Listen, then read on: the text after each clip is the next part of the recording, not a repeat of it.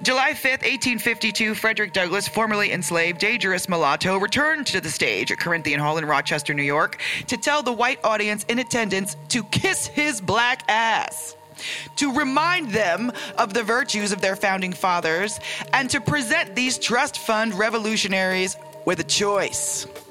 You can cling to the principles of your Constitution, or you can risk decay caused by the long-term effects of hypocrisy. Even if nobody manages to interrupt your slavery flow, other deaths are possible.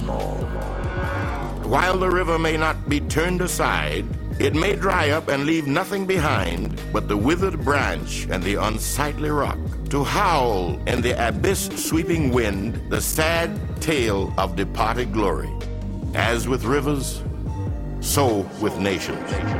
Uncle Fred made a huge deal about how young America was, only 76 years old, because there was still time. For example, maybe if America had been 4,800 years old, as Iran was at the time when he had given this speech, shit would be different.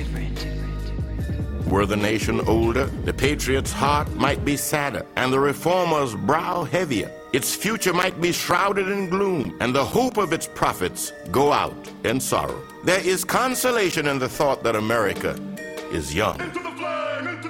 Fast forward 150 years, and we see America in 2022, and it hosts a Confederate Supreme Court, the highest prison population on Earth, and a declining life expectancy due to diseases of despair like drug addiction and suicide.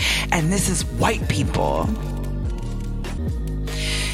It has become clear that Uncle Fred was a prophet.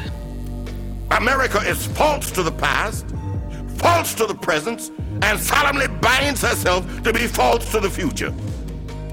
Oh, be warned, be warned! A horrible reptile is coiled up in your nation's bosom.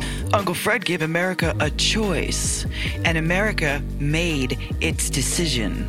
And you want me to sing God Bless America? No, not God Bless America, God damn America. That's in the Bible for killing innocent people. God damn America for treating us citizens as less than human. God damn America as long as she treats